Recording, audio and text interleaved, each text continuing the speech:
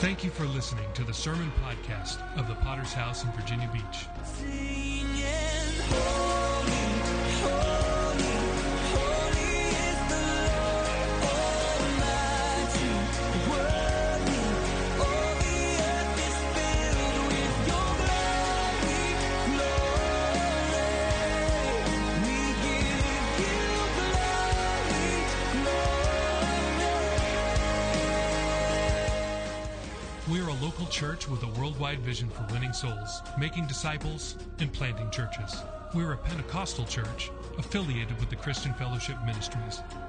We hope you enjoy today's sermon. Isaiah chapter 9, if you would join me there. Get that fan.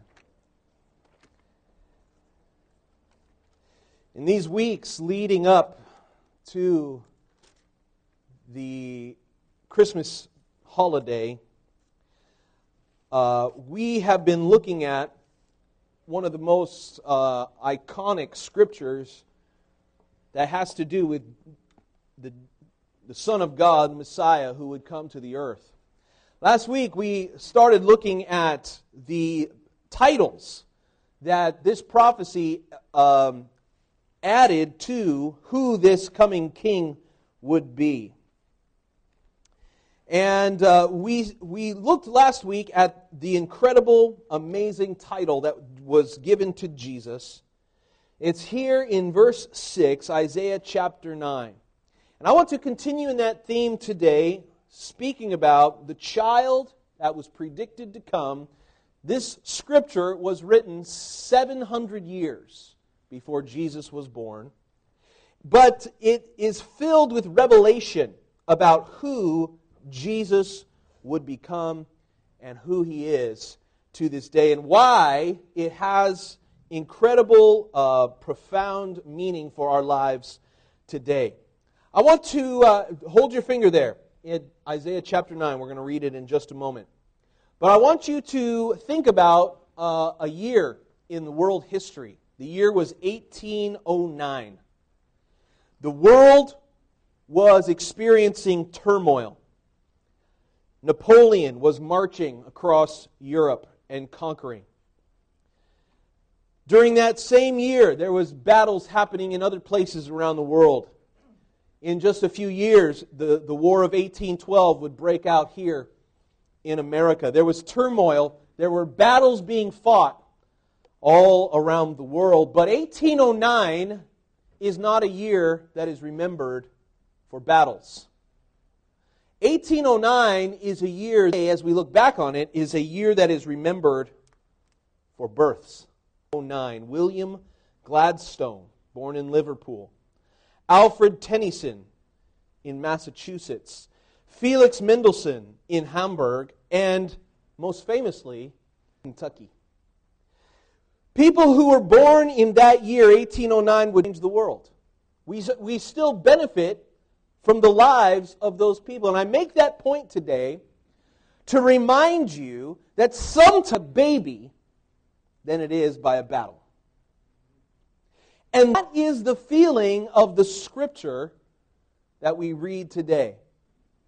In 700 BC, when this scripture was penned, the people of Israel were facing hostile enemies to the east. There was a nation called Assyria, which is modern-day Iraq, that was raiding and conquering and causing terror, and especially on Israel's north and eastern borders. When the scripture says here in chapter 9, it says that Naphtali and Zebulun were humbled. That's what it's talking about. It means that enemy forces have come and raided, pillaged, and done damage to the nation of Israel. And it is to that mentality, it is to those people, a nation under duress, a nation that's under attack, that these words are given. The prophet Isaiah is speaking on behalf of God and telling the people that 700 years before it happens, he says, don't worry, guys. But a child. And in the scripture we're about to read, we will find out that this is no ordinary child, and his name will be called Mighty God. Let's read these scriptures. Gloom will not be upon her who is distressed, as when at first he lightly esteemed, heavily oppressed her by way of the sea beyond the Jordan. In Galilee of the Gentiles, the people who walked in darkness have seen a great light. Those who dwell in the land of the shadow of death, upon them a light has shined. You have multiplied the nation as men rejoice when they divide the spoil. For you have broken the yoke of his... For every warrior's sandal from the noisy battle garment. Here's why. For unto us a child is, a son is given. And the government will be upon his shoulder, and his name will be called One Father, Prince of Peace. Of the increase of his upon the throne of David and over his kingdom, to order it and establish it with the zeal of the Lord of hosts will perform this. Let's pray for just a moment. With humbled hearts, God, in the season that we come to celebrate into a world of chaos and into a world of darkness, Lord, we thank you for the light that has been sent into the world. We're praying, God, that we would fully understand which is in Jesus Christ, your only Son. We thank you this day. Bring your Spirit. Amen. A child who is mighty God. There is a hero, or when you think about a deliverer, or when you think about a mighty... But that's exactly what the feel of this scripture is. Who comes, and his name will be called Mighty God. You know, we live enamored with superheroes. It seems like a new superhero movie is coming out every few months. Or Batman. Or, you know, all of these comic books are experiencing a revival because there is something that we can look up to. And there is this hunger that we have to its answer in Star Wars or in Marvel. But he doesn't send mighty Thor with a hammer. He sends a baby. Is beyond our expectations that when God wants to rescue the world, He sends someone who can't even change his own diapers. The most vulnerable of all human beings, totally dependent on a couple of peasants for his very life. Isn't that incredible this morning? That is what's so exciting about Christmas. Describe the character of God. Remember what I said during the offering illustration. Great, this is the truth, this is the one thing. When you start to live for God, you start to appreciate the things of God, you will understand that God loves doing this kind of thing. Blowing your mind, not with big things, but with the small things. When Elijah was there hiding in the cave in the mountain, and the Bible says that and there was a mighty earthquake, but the Lord was not in the earthquake. And there was even a fire and then we know a still small voice. Yes, God, we know that He is the God of Elijah on top of Mount Carmel. But more often, God is the God of the still small voice. The prayers, not with a shout, but with a whisper. Loves answering the prayers of His people in unexpected ways. In ways that cause us to. Before Isaiah was a prophet, there was another, this is pretty common in Israel's history, that they're always being attacked by somebody, right? An enemy on the horizon. That's why we must be always on our guard, right? We always must be. So we read, there was a little line in there that got my mind wondering. It's in verse, the staff of his shoulder, the rod of his oppressor, as in, before, what happened in the day of Midian? What's that all about? Well, king in Israel, Judges chapter 6 tells us a story about how Israel was under attack. And year after year, Midian would attack them using guerrilla warfare. And year after year, they would try to stop these Midianites, but they couldn't do it. Power to them. So do you know what they did? They cried out to God. Cry out to me, I will be there to hear your prayers. And the God that they destroyed, the God that they cried out to says, I'll give you a deliverer. Do you know who that deliverer? When he looked at himself, Gideon thought to himself, I'm not a deliverer. In fact, there's an angel people from this wicked nation of Midian, and I'm going to raise up a great man of God to deliver me. Me? No, you can't do that, God. No, not the whole night, fearing for his life after he got that news. Gideon, normal like you and me. And you know how the story goes, that He's going to defeat the nation of Midian. And what starts as an army of that. Gideon looks at his huge army and says, we can take it, guys. And God says, wait, as they drink. Right? You remember the story? And God, there's this particular way that God, and like a dog, He says, they're not going to fight. He says, y'all go home. And He says, if there's anybody, the time God gets done getting rid of all of these great and mighty warriors, guess how many's left? 120,000, only 300. Just to make it fair. Whose hearts are on fire than He can with an army who's filled with congregations. I don't mind being a pastor of a small church because I understand that there's power that is behind that phrase, mighty God. In Hebrew, the words are El Gibor. Of course, we are familiar with the word El, which is the noun in this phrase. And Gibor is an adjective which describes the noun. So we know that El is short for Elohim. Elohim, which is the most common name for God. You're reading your Bible and you see the word Lord that's in all capital letters. Have you seen that? So that's the way that the Bible translators have chosen to express this very special and most common. It literally means the mighty one. Elohim, the mighty one. Or the mighty ones because it's plural. And can you guess what the word Gibor means? Phrase El Gibor, we could say it is the mighty, mighty ones. The extra super mighty one.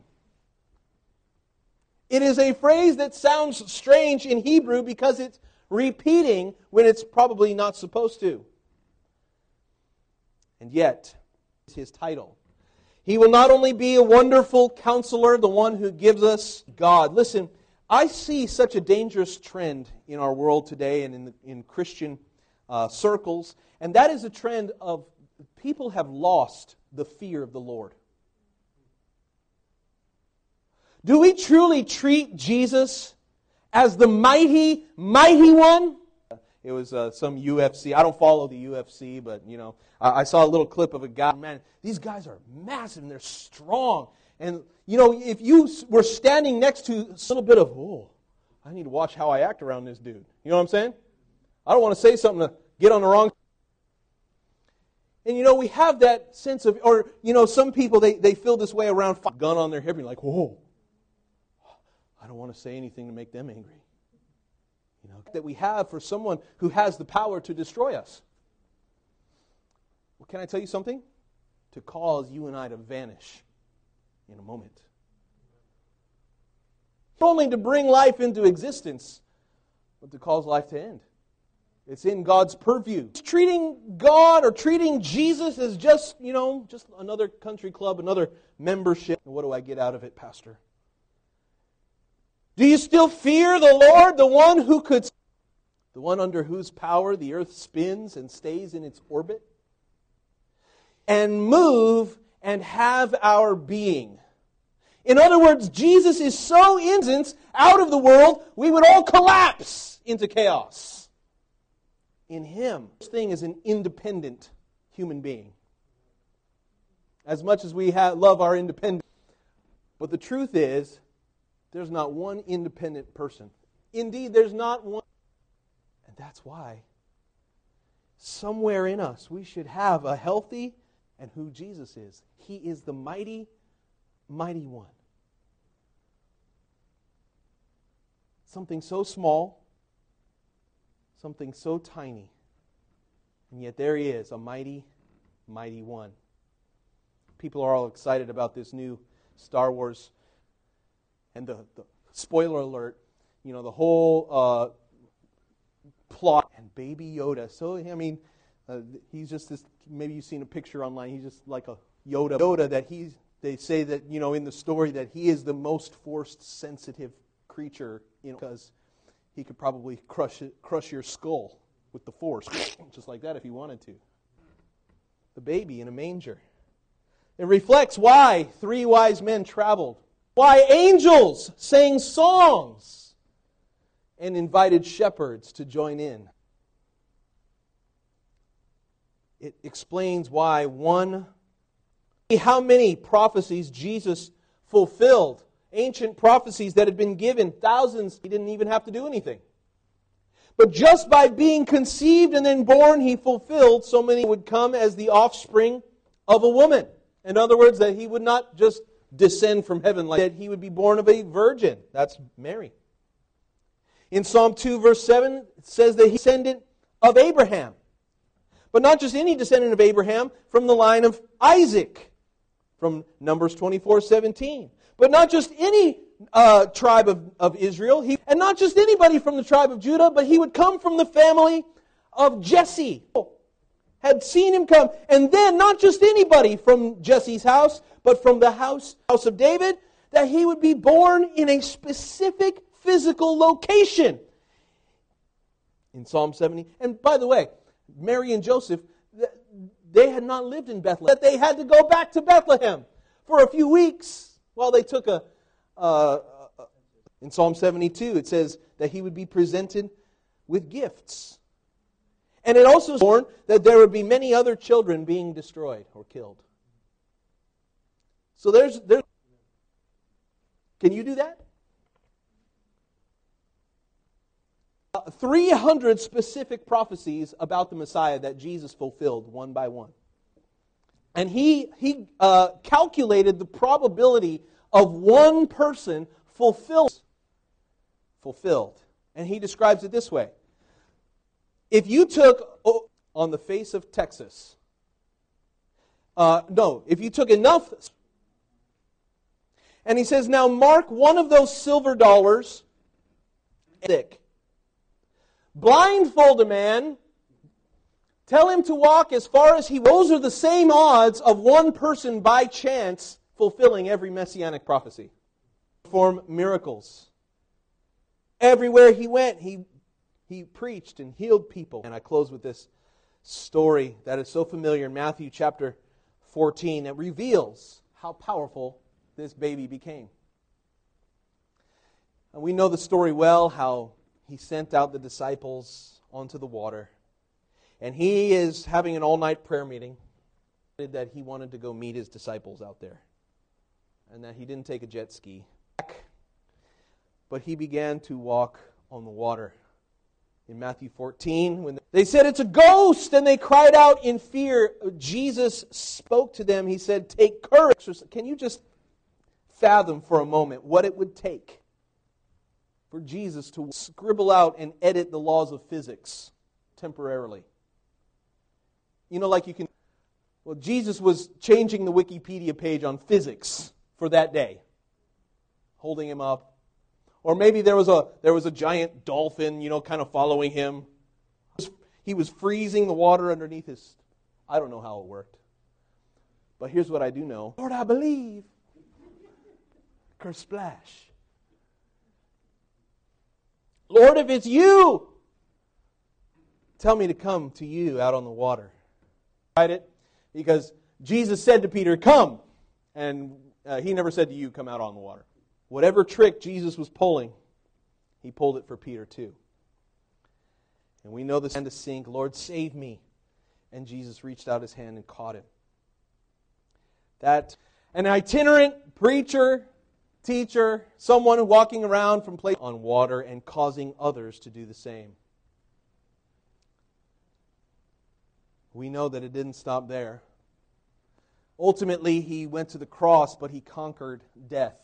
You can't do that. He conquered death and hell and the grave. Well, the point I want to leave you with this morning is that this mighty God asks for a response. he asks for a response. And that is so well illustrated in that story as he walked on the water. The response is this: come out of the boat.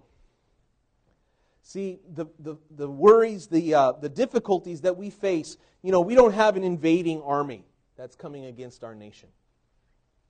At least not right now. We are not like Peter and the disciples in the boat about to sink. But there are various things that you all are going through and I'm going through. And to us it feels like we're about to die. Right? Have you ever been there? Maybe financially, there's a stress. There's a bill that how is this ever going to get resolved? There's a health problem. An argument, there's a misunderstanding, there's 1,000 things that, listen, we look at them and we say, how could this ever get worked out? Jesus, the Bible says that He's out there walking on the water. His disciples, as they are fearing for their lives, the very thing they're afraid of is the sea which would have consumed other boats, other people that they knew of. They were fishermen. They had watched people go out to sea and never come back because of a storm. That's why they were afraid. But there is Jesus. He's standing on top of the thing that they fear the most. And let me just remind you this morning that He still does that. Whatever issue, whatever family problem, whatever difficulty, whatever financial issue, whatever mental disorder, whatever addiction, can I tell you, Jesus still stands on top of it. He says, come out of the boat. And that's where we get involved. And that's my call to action today. If Isaiah was right, God, and if it is that he still asks us to step out of the boat, that is the exercise of faith that every one of us must be challenged to. See, as Jesus arrived for a response of faith, everything that He did led us to this decision. Believe in me. Trust in me. You remember doubting Thomas. I'll not believe until I put my hand in the prints. Until I feel His side. And you put your finger right here. Put your hand, feel my wounds. Been for us to trust that Jesus is who He says He is. The book. He is mighty God. And He is here. But only one got out and walked on water. Enough to step out of the comfort zone and trust. I want to challenge you this morning to be the one who trusts Him enough. So beckon me out on the water. Let's close. And as God, His Spirit begins to speak to us, challenge us. If He truly is the mighty, mighty one that He claims to be, this is what we are celebrating in this Christmas season. It is the arrival of the Son of God, not just to the world, but into our own lives. We thank you again for listening. Do you want to receive updates from our church in your inbox? Make sure to sign up at our website, vbph.org. If this message has been a blessing to you, would you consider supporting our ministry with a generous donation? Please visit our website at vbph.org and scroll down to find the Give button at the bottom of the page. We would be so grateful for your support. Until next time, love God and love people.